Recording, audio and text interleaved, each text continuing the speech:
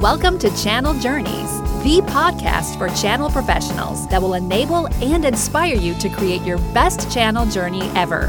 Meet and learn from channel experts who share authentic stories of their channel victories, defeats, and lessons learned along the way. Here's your host, Rob Speed, a channel chief on a never-ending quest for channel knowledge and adventure. Hello, channel pros. Welcome back to Channel Journeys. I say welcome back. It has been almost a month since my last podcast. Time's gone by pretty quickly, and that's just because I have been super busy at OutSystems, a lot going on there.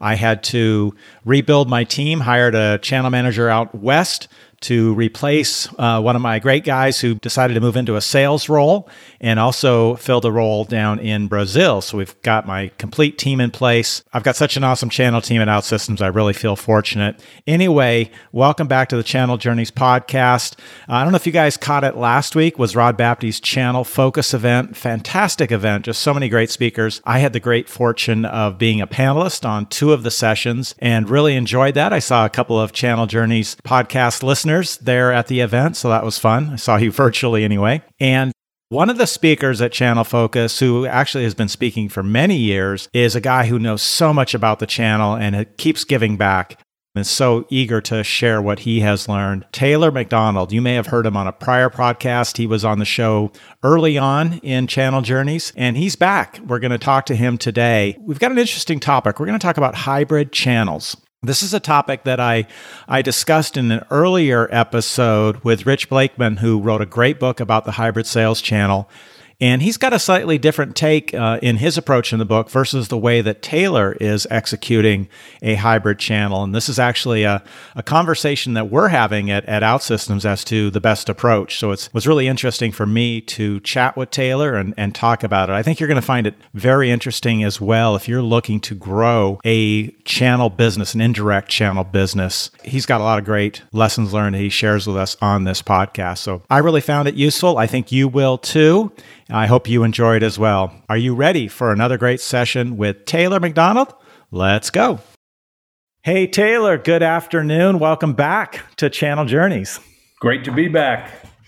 So do you know it was episode 14 that you were on, which was over 50 episodes ago? Wow. Yeah, time flies. Well, and a lot of talented channel people to speak with. Yeah, a lot of great channel folks. And I feel like I've barely scratched the surface. There's still so many others that I want to talk to, but I'm really excited to have you back on the show. It was fun seeing you for lunch. What was it, last week? Yep. And so we're getting back out. I've actually met with a partner since then. I've got another partner lunch tomorrow. Well, things are getting back to normal slowly but surely. Yeah, at least for us. I know other folks around the world are not in that fortunate situation, but we're in much better shape here. So that's good. Well, you gave a presentation at the last Channel Focus, Rod Bapty's event. You've been speaking at those for a while. I have. And Rod's been a great advocate for perhaps controversial opinions on channels. So he always likes to hear not just the status quo, but what people are actually doing that's making a difference with partners. Yeah. And you're coming up, is it next month? There's the next round. So in your last round, you were talking about the hybrid channel and reconciling the needs of the direct sales force and the partner channel, which is a pretty common theme for most of us that run channels. It's very rare that you don't have that kind of hybrid approach. And I guess some companies go out 100% channel, and we can talk about that too. So really eager to dive in with you, your approach and how you're making it work.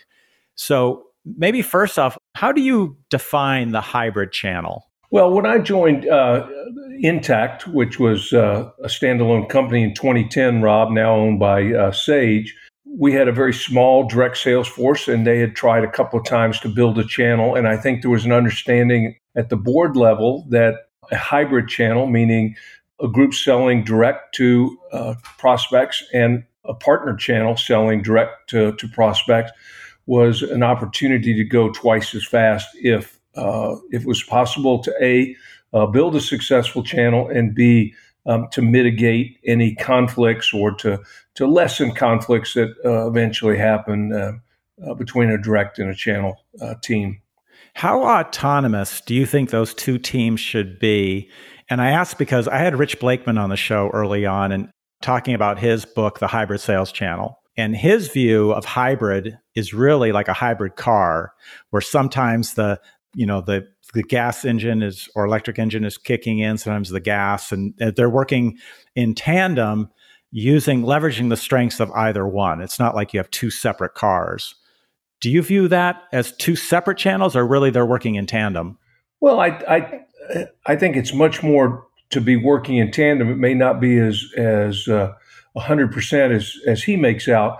We did a couple of things early on that were incredibly important. One, we shared all the resources that the direct team had with all of our channel partners. So that could be marketing resources, sales training, sales resources. We treat our partners as if they are employees or colleagues of Sage. So that was a big one. The second is that both groups support each other in terms of providing references, providing case studies that might have been one on one side or the other, or knowledge that may be specific to a vertical industry that's held more specifically via direct or channel. And then the big one was because at that point we figured that we at least held out the hope that we would have an IPO at some point. And so our model was that our business partners would implement somewhere between 60 and 80% of the deals that direct sold. And so that still holds today. So our partners obviously implement 100% of the deals they sell, and then they implement 60 to 80% of the deals that direct sell. So in a given quarter, it's somewhere between, as a total, 70 to 80%. And clearly that was a way to not build a big professional services staff. Those people are hard to keep busy. They're hard to retain. They tend to move around a lot because they have very saleable skills and the like. And so I think our belief was always that 1 + 1 was going to equal more than 2. We also have enforced deal registration. And so we don't have two partners in the same deal. We don't have a partner and a direct salesperson in a deal. And so that means that you're almost always have sales resources focused on one deal. And so it becomes accretive as opposed to you're competing for the same deal with the same company, which is crazy. So it sounds like you don't have a co-sell motion where like a partner registers a deal and then that partner is working the deal with one of your direct reps. Right. And we've done that to some degree occasionally, but our partners get paid margin for the life of the customer. And so, they want to take it down on their paper, which we support, and they want to build that annuity. But, there's plenty of times that partners, it's probably more the other way, where a partner who's doing the implementation on a direct deal is bringing their sales skills to help the direct guy close the deal. Again, the difference, and there's no right or wrong here, is the direct salespeople. Lots of these are young folks out of college that don't have deep experience in accounting software versus a partner channel that's typically done this for the last 20, 30, 40 years. So we can be a great help to our direct brethren to help them close deals. And I think one of the things very early on that was tremendously helpful and smart when all this got launched was that my direct counterpart and I both worked for the CEO. And we were both paid on the total of the two, not on mine or hers, as was the case. So that was a huge plus. Is that still the case? Absolutely. So you've held on to that. Yeah. Let's dive into what does your direct team and your channel team, what do those teams look like?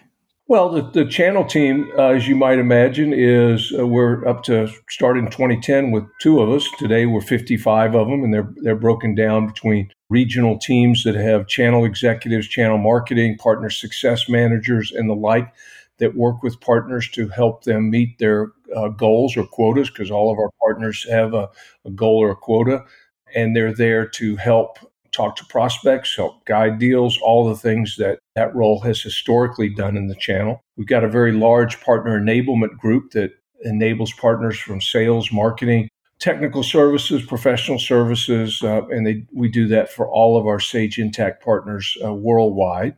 And then the direct team, as you might imagine, is broken up of a number of groups. One is the typical AE, complemented by sales development reps, SDRs. And then with that, you also have people that are customer account managers who are managing the renewals. Our customers renew every year. And so there's a large, we've been in business 20 years, so got lots of, tens of thousands of customers. So that becomes a big effort. And of course, our partners do that themselves on the partner side. And so the channel team, that 50, would you say 50 plus, yep. 55, is that global?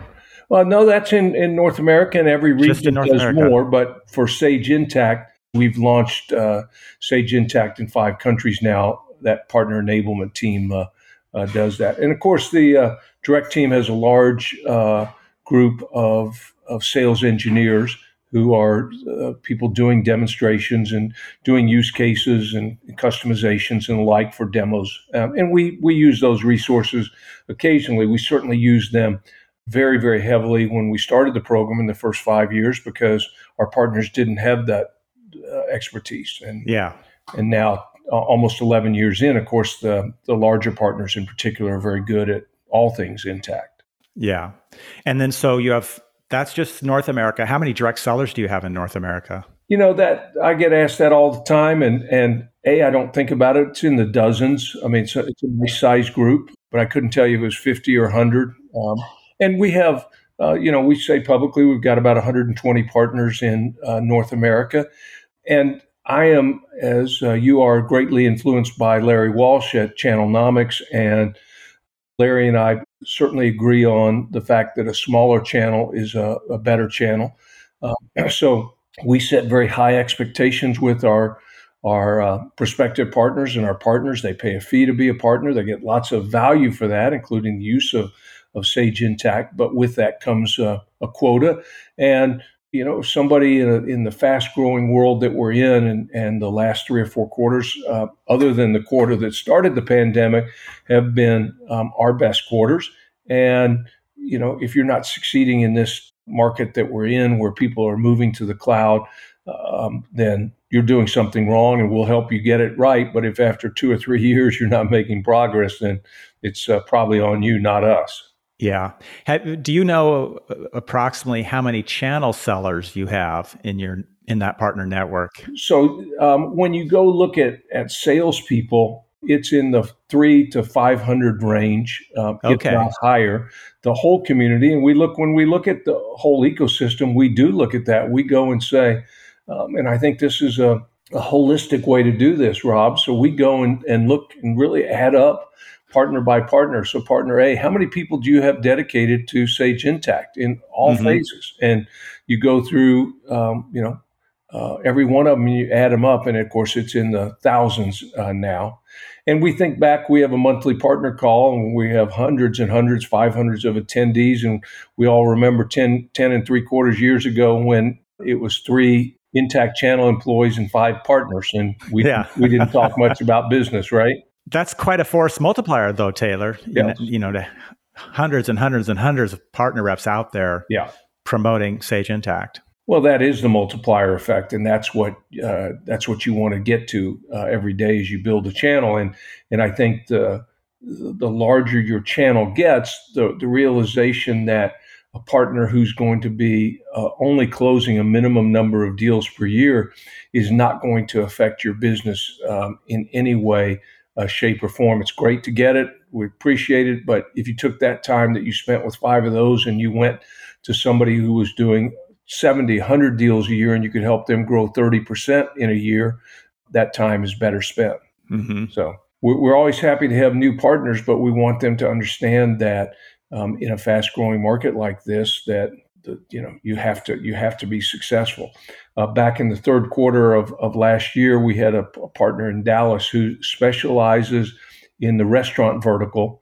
He closed 3 deals in the quarter during the pandemic in the restaurant vertical, right? So when somebody says, hey, I can't find something, or I'm not having success selling Intacct, I simply point to someone like that and say, here's a guy in the hardest hit vertical period who closed 3 deals in a quarter. Yeah. That's like selling ice to Eskimos. That's not easy. No. And again, we fit, as you know, Rob, between entry-level products like QuickBooks or Xero and all the way up to products like Workday and Oracle Fusion and SAP and the like. We fit in that large middle market. Many of those businesses were badly hurt by COVID, but now we see and continue to see the rebound in that vertical as more and more of those customers want to get to the cloud and want to be able to, continue to work from home, and as simply as we all do when we log into any true multi-tenant cloud solution. Yeah. Is your business 100% SaaS now, or do you still have some on-prem? No. So we were started in 1999 as one of the first two multi-tenant cloud solutions. So we only have one. Everybody's on the same instance, and knock on wood, that to our mind is exactly what the market demands. So you gave some interesting points in that presentation at Channel Focus around why this hybrid approach is so powerful and the benefits from both the direct and the partner side. Can you dive into that a little bit? Yeah, and so I think you touched on one, which is the multiplier effect of partners. We all know that, but the reality, and we're asked this all the time, is why don't you go one way or the other, right? Well, today, after 2010, we started with zero. The direct team was way ahead of us, and after 5+ years, we became 50-50, and we've reached that point where that pretty much stays where it is. It goes up and down. So the reality is hiring, retaining, training direct salespeople to sell mid-market accounting software is not easy for our direct team. Those people are expensive. You don't know which ones are going to work out until they do or they don't. So we all know that hiring direct salespeople is a tough thing to do. And then on the channel side, we found that there simply aren't enough partners that meet our criteria and that will do a great job with our product. People don't wake up every day and say, "Hey, I think I'll go become an accounting software VAR," right? And so there's a limited number of partners who can sell our products, and there's a limited number of direct folks that you can hire. So I think you end up with this great world where both of these engines are full on. We would be half the size today if we didn't have a channel. We'd be half the size today if we didn't have direct. And so I always look at it, putting on my Sage hat and my Sage Intacct hat, that says, boy, the two of these together, regardless of the fact that you occasionally have conflict, is much stronger than simply having one. And then you couple it in 2017, when we were acquired by Sage, we were going down the road of a IPO and had a great offer from Sage that made lots of sense.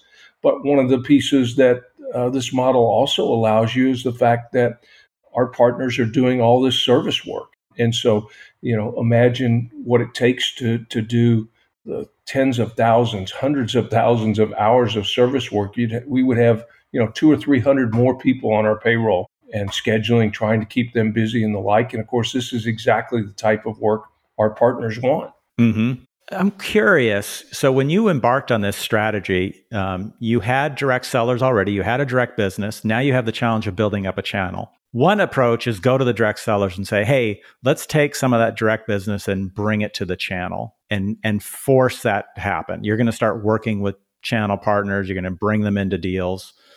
It sounds like you took the opposite approach, and really you had to make the channel stand up on its own. Is that right? Yes, and that includes that while there are leads that are registered to direct that a partner asks for because of a relationship, partners are responsible for generating their own leads and opportunities. And so we spend a tremendous amount of time and money, marketing programs, channel marketing programs.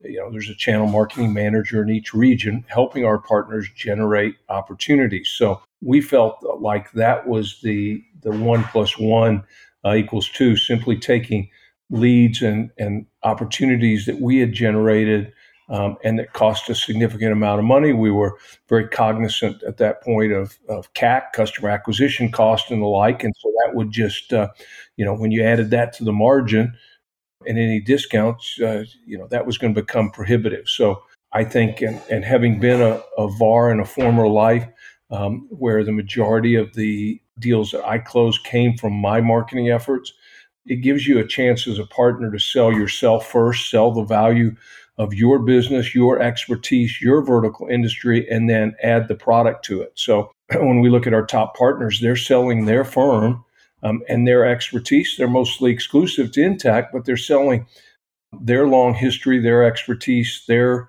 referenceable customers, their install base, and the like. And that's what prospects want to see and hear. Yeah.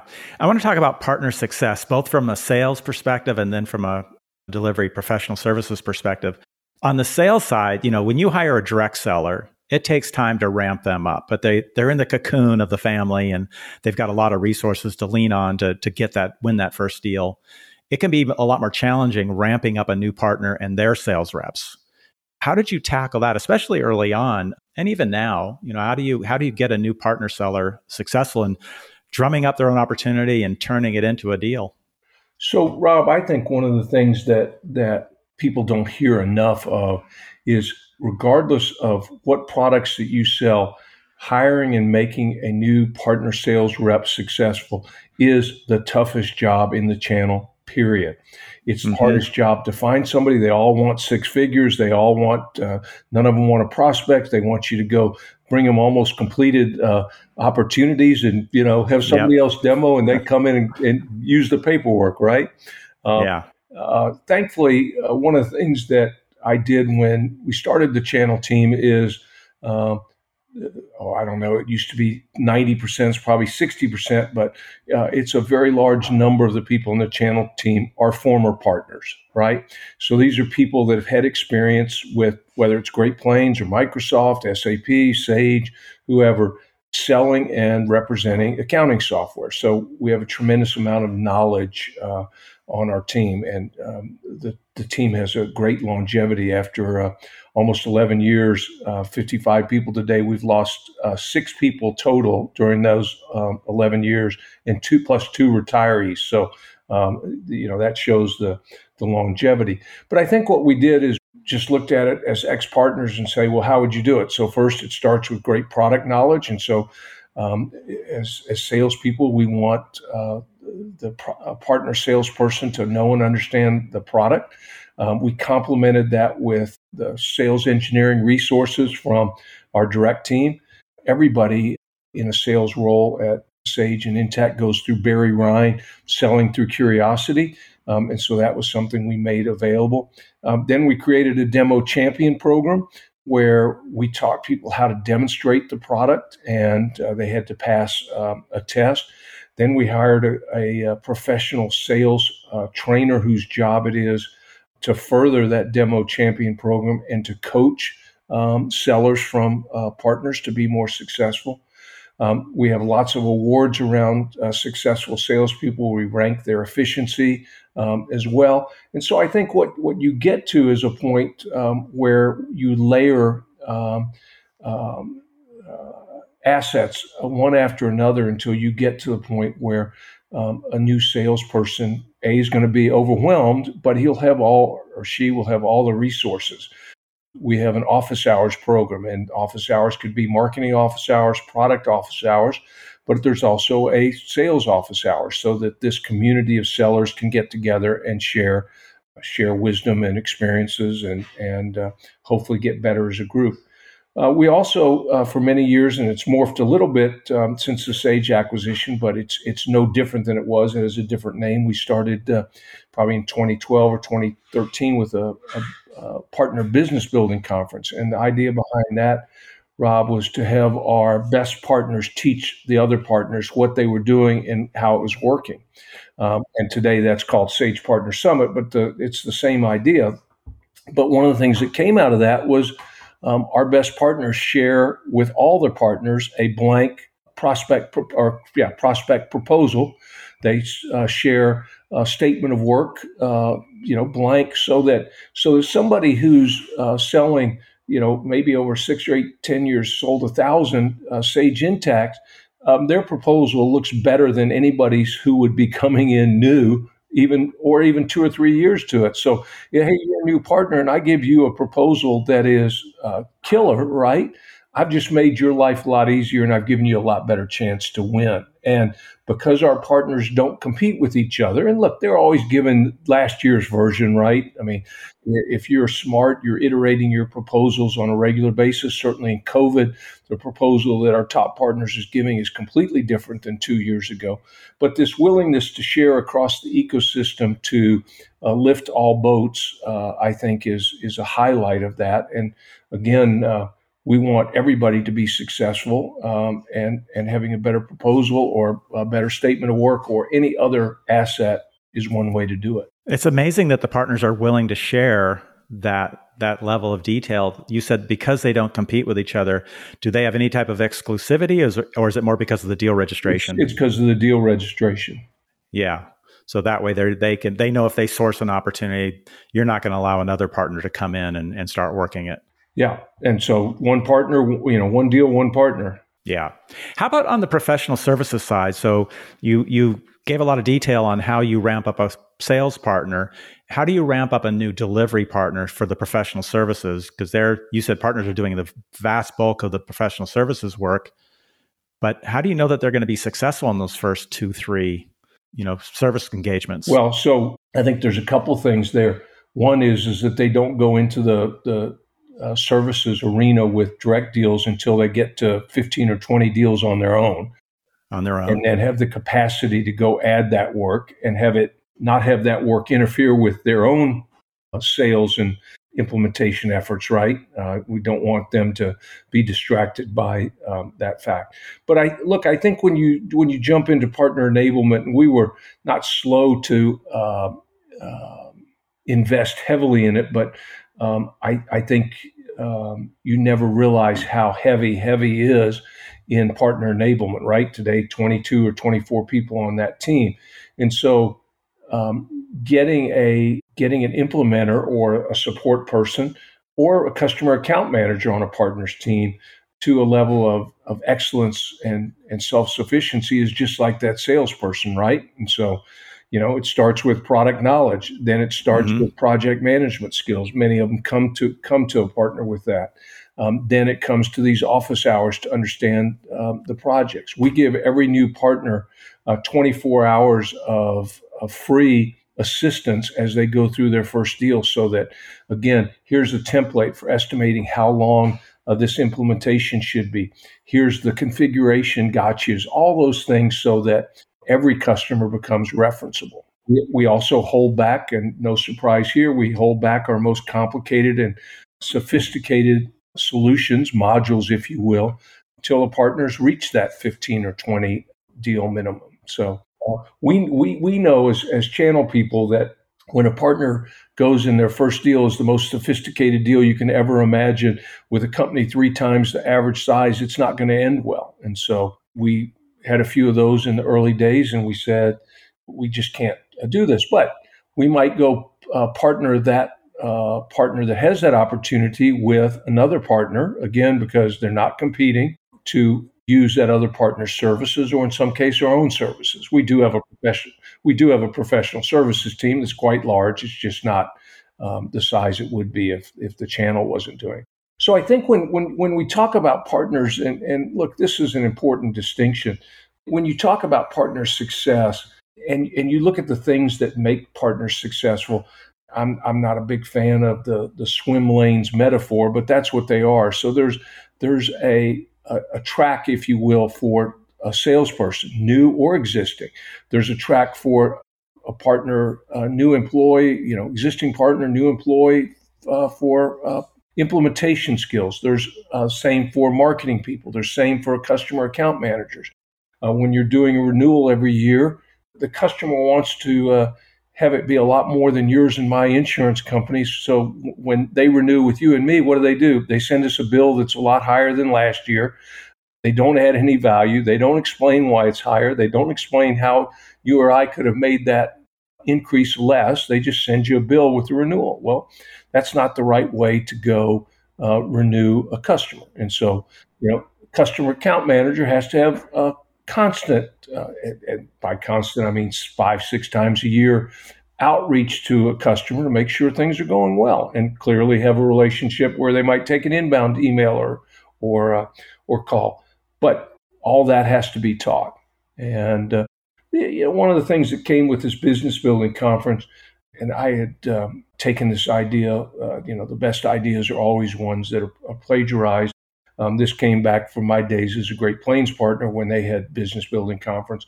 What you find in this arena is how badly partners want to help other partners and how they want to share their knowledge. And you or I, as channel leaders, could get up and say exactly the same thing that a partner would, the exact same words. We could read it from a script, and partners would rate another partner's performance and knowledge and value substantially higher than if you or I did it. And yeah, that's right. They get tired of hearing from us, I think. Yeah, they don't want to hear. What do you know? You're not in doing my job. I want to hear from somebody that's doing it. Hey, how are they renewing all their customers earlier or whatnot? So yeah. Well, clearly you guys are doing a ton of partner enablement, sales enablement, technical enablement, and that's a key factor for your success. Well, I think, again, it's one of those ones when we started, we all did it. The early team that was there, we were 6 or 8 people in the first couple of years. We all had experience and we all divvied it up. But what we find now is that people do it over and over again are much better than we ever were. Their knowledge, they're experts in it. They go and study other channels of how they do it. But I think the learning here is that partner enablement is always underinvested and underestimated, and it's probably the biggest key to success. Yeah. All right. Well, let's dive into everybody's favorite topic, conflict. Sure. You got into this in your presentation. So how do you deal with that inevitable channel conflict? Well, lead registration, deal registration goes to 95, 96, 97% of solving channel conflict. And it comes up. Somebody that partners registered decides that they want to work with the direct team.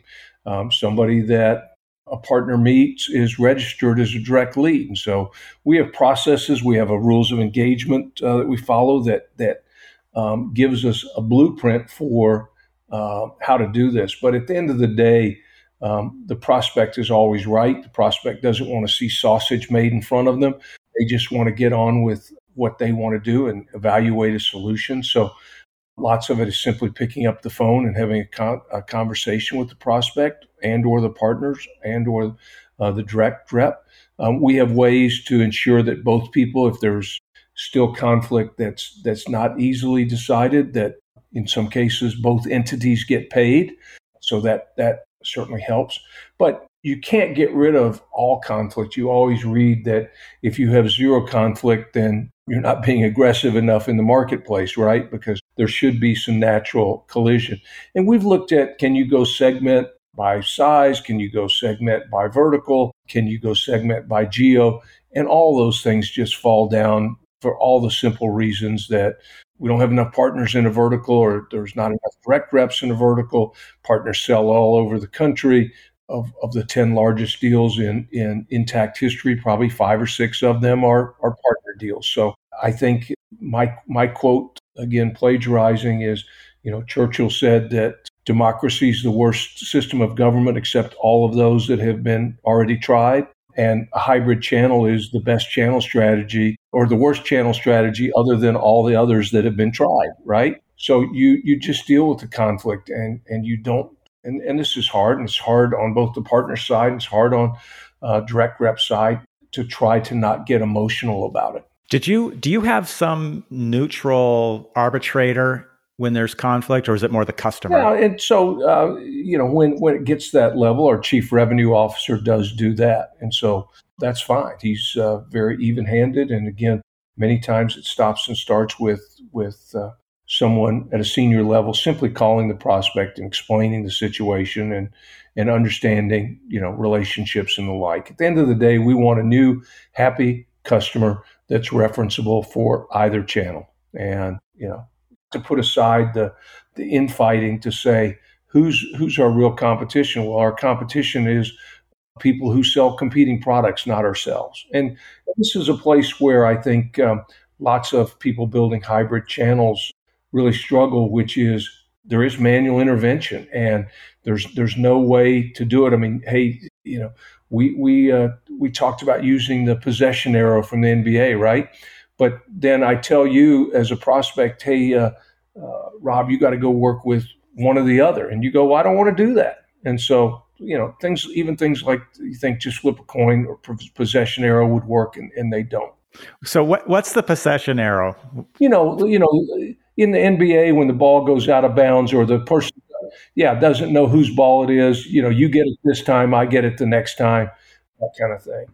I think one of the pieces that we've learned again is that this system is not perfect, but it's led to this meteoric growth that we wouldn't have otherwise. I'd sent a note to, you may know, Byron Dieter at Bessemer, one of the top VCs. He releases his cloud survey every year, and he had a quote that he retweeted or somebody had tweeted at him that was, that the SaaS world is a direct only business. And I said, well, hey, here's us. And his comment back was, interestingly enough, that there are very few substantial channel businesses in the SaaS world. And some of that's due to SaaS self-subscription. You and I have had this discussion numerous times, but channels are only valuable when solutions are complex and the sale of that solution is complex, right? Otherwise, you'd go to a marketplace and you would just buy it. And so we're in a world where when people are moving off a mid-market solution or off an entry-level solution, buying their next financial solution is not simple. It's not something that people typically can go do without some assistance from their CPA firm, from a partner or whatnot. And much of the SaaS marketplace has been about the ease of self-subscription. So it was just interesting to see his comment that there aren't a lot of large channels. And when you talk to guests in the future, I'd be curious how many might be 70 or 80% direct and the rest channel versus us being 50-50. Yeah. I remember as SaaS started gaining popularity, there was the people forecasting, predicting that was kind of going to be the end of the channel. But as long as you have a complex sale and a complex implementation, how can you get by without the channel? I would wonder. Yeah. We certainly don't see any way to do that. No. From the professional services side, you mentioned that partners implement 80% or more of the deals, the direct deals. Do you have any conflict, like partner professional services versus your own?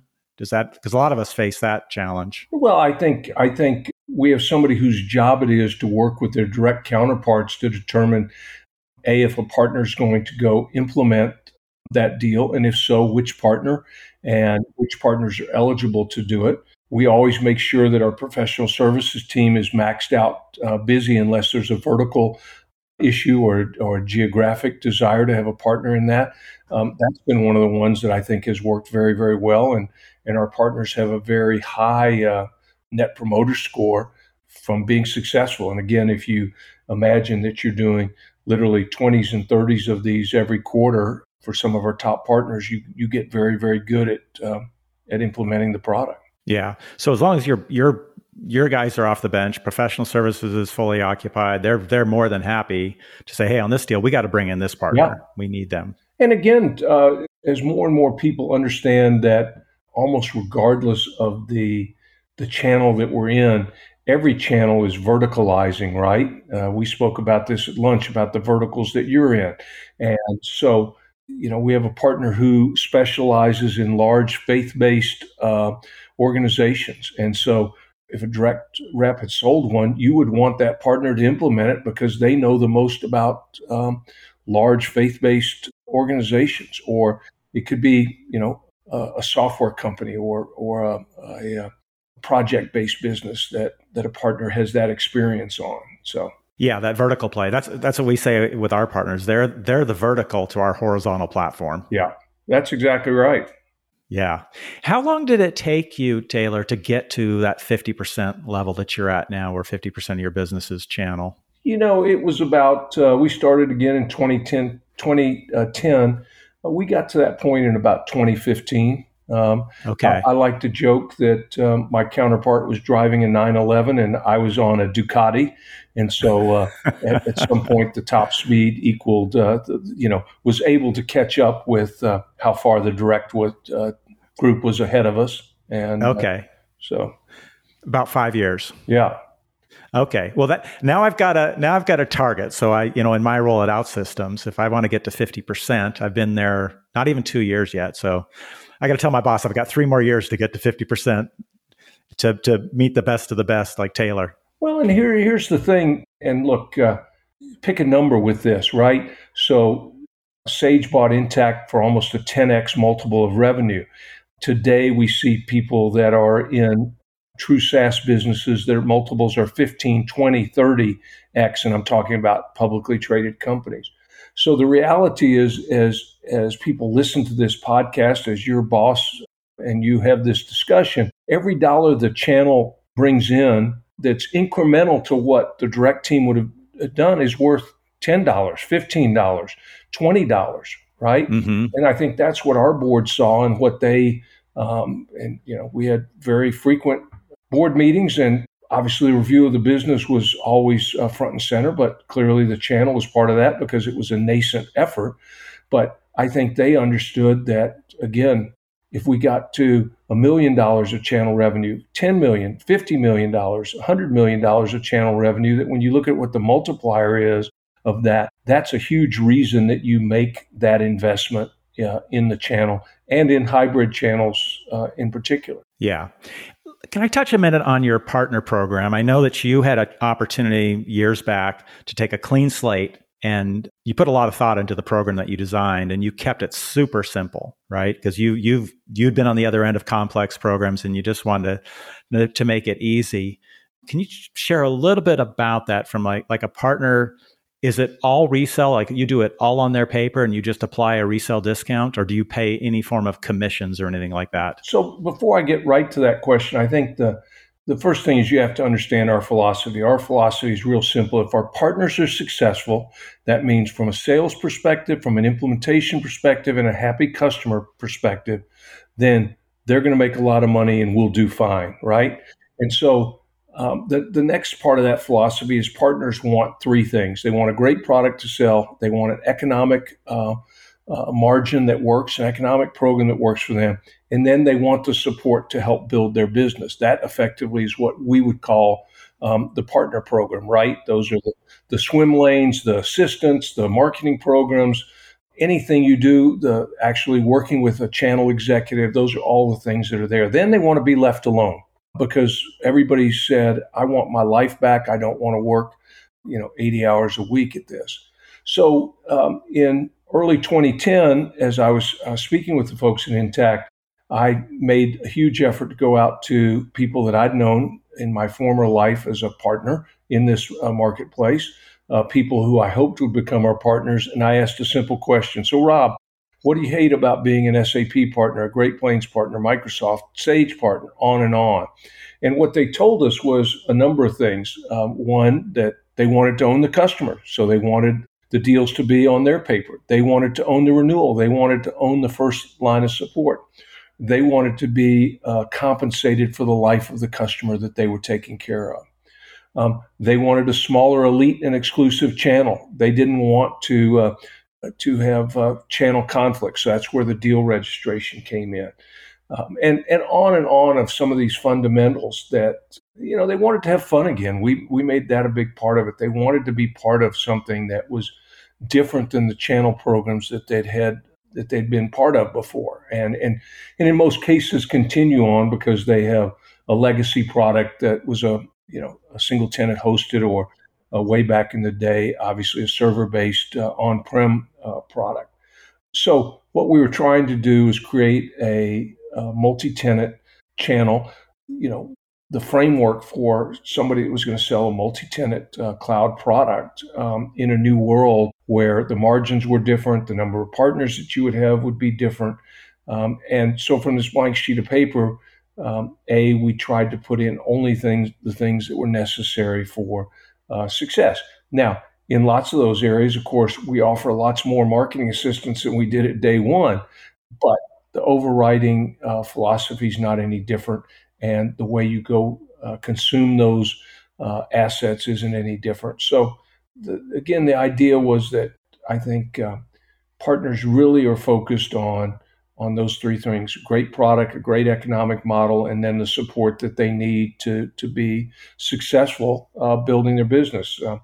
I always joke that, the old mutual fund saying, past performance is not indicative of future performance, but this is one of those stories that, so good that we'd had to make it up. We've got a partner in Houston, Texas, Marcus Wagner, at a company called Act Two. He started about 10 years ago now, maybe 9 3/4, with 4 people. He never heard of the resale model, if you will. He was some accounting software accounting firm refugees that were doing outsourced accounting. And today his firm is well over 100 people, exclusively focused on Intact. And, that was the success he had because he had a great product. Economic model was one that by building the annuity was very preferential for our partners. And then we gave them all of the support he needed. And I think one of the things I always point out that's different about what we've done, and we talked about this a little at lunch, is so Marcus is in Houston, Texas. So we see as his partner having this huge success, and he's growing from 4 people to 10 to 20 to 40. Well, in the old days, the natural channel chief reaction would be, hey, I need to get down to Houston. Something big's happening there. I need to go recruit 3, 5, 10 more partners, right? And so if we'd done that, what would Marcus have done? He just said, crap, I'm going to go look for other products. I'm going to go hedge my bets here. Instead, we said, hey, here's somebody that's unique. And we did not go look for other partners. We have other partners there eventually, but we didn't go and say it was something about Houston. It wasn't anything about Houston. It was everything about Marcus Wagner and about that partner. Exactly. Yeah. So back to the kind of program structure, we've seen many programs, and I've been involved with them on either end, where they're very complex, and your resale discount depends on what market you're selling into, what value add you bring. There's documentation, then you may get X% on the sale, but then on the renewal of the subscription, you get, a tenth of that. Have you taken away all of that and just said, hey, there's the set one price, one discount you get for everything? Yeah, absolutely. Partners hate that stuff. We got rid of all the metals, the platinum, gold, silver levels, where your new sale depends on how much you sell in a year, and your add-ons depends on something else, and your renewals depends on something else, where nobody can explain it, and it's too complex. So every partner gets the same margin regardless of their level.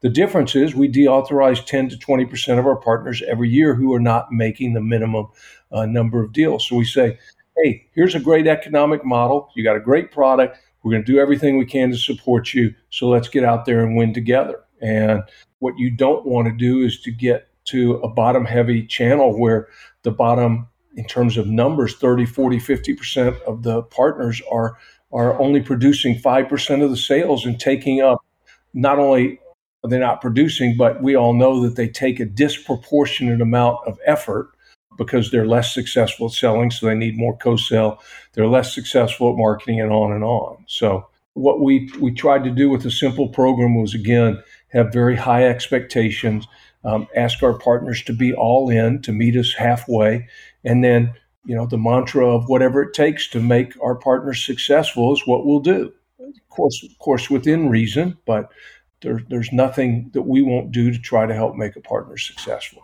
Yeah. Well, that's fantastic. One last question to wrap it up, because I know we're going long here. A lot of us drool when we hear of companies that have 100% channel. It just sounds like nirvana. Yep. If you could start from scratch, you're on the board, you're like in all the seats, and you could say, coming out of the gate, I'm going to be 100% channel. Would you take that? Or would you say, no, I think this hybrid approach is the best path? Well, I think the answer is different depending on perhaps the product and the industry. So the first thing that you really have to do is look at, and this is the analytical part of my brain, you have to go look at the total addressable market for that industry. You have to look at how long it takes to actually close a deal and what resources are needed there. And then look at what the partner population is. And I think you'd come to the same conclusion that we've come to at Sage Intacct, which is there's not enough of direct or not enough of partners. I think there are some places where there are enough of those partners. But the other thing that's very interesting about partner behavior is that as partners grow and they get significantly larger, they become more risk adverse. And so they don't want to jeopardize what's there. The law of big numbers comes in, and partners that were doubling then go to 50% growth and 20% growth and then 10% growth. And so it becomes harder and harder to continue to count on a smaller group. We focus tons of our effort on the next generation of up and coming partners who will be the very large partners of today. So I think one of the things that we've seen historically in lots of partners, and I don't like the term lifestyle partners, but when partners have hundreds of customers and they have a large annuity, their desire to go after every last deal is not as much as that partner that is brand new. And so that's really hard to handle. And I think also in the move to the cloud, you probably want to cover all your bases and have as many sales resources as you can. And this is one of the things that I think is funny, that lots of direct sales forces haven't also added channels. Yes, if you have a marketplace type product, it probably doesn't make sense, but we both have hybrid channels and we know how strong they can be and what extra growth you get from that. So, yeah. Well, that's fantastic. Taylor, thank you for sharing. I mean, you got so much knowledge, and I could go on for another hour because I've got so many other questions I'd love to ask you, which means we'll just have to have you back on the show again. Well, thanks. And Rob, to me, I stand like you do on the shoulders of giants that came before us that were willing to answer what we thought were dumb questions, to have general channel conversations that they probably thought were repetitive, that we looked at, whether at a channel focus event or others, where we thought, man, this is the best thing I can ever do. I wish I could tape this. And of course, now it's easy with a phone. So I think what your show has proven to me is that there are lots of people who believe in the value of the channel, whether it's hybrid or not, who want to help people that may be starting out, people that have less experience. I listen to them all because there's always something, again, to take from a different type of channel, a different channel program or the like. So congratulations to Channel Journeys for having done as well as you've done. Well, thank you. So Taylor, have a great day. Thanks again. And I'll see you at Channel Focus. Great. Even virtually. Even virtually, yes. All right. Have a good one. Thank you. All right, guys, there we go. That was a lot of fun. I really could have just continued for another hour with Taylor. Such a great channel story, and he really gives a compelling argument why having two distinct channels, one direct and one indirect, makes so much sense. It's really interesting how he's put that together and what he's been able to accomplish in driving 50% of the revenue through the channel. Really awesome. And a lot of great tips that he provides on how to make it work. So I really enjoyed that conversation. Thanks, Taylor. Hope you all enjoyed it as well. You can find show notes from today's episode at channeljourneys.com/CJ69.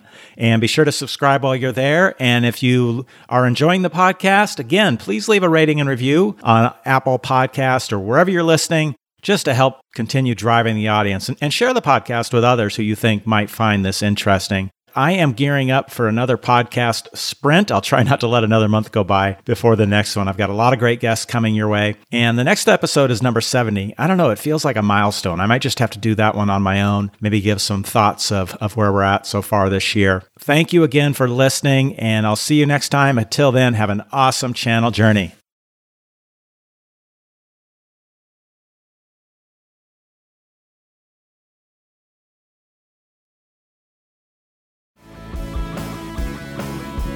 Thanks for listening to Channel Journeys.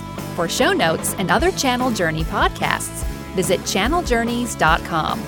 If you liked today's show, please forward it to your channel friends. And be sure to tune in for Rob's next channel adventure.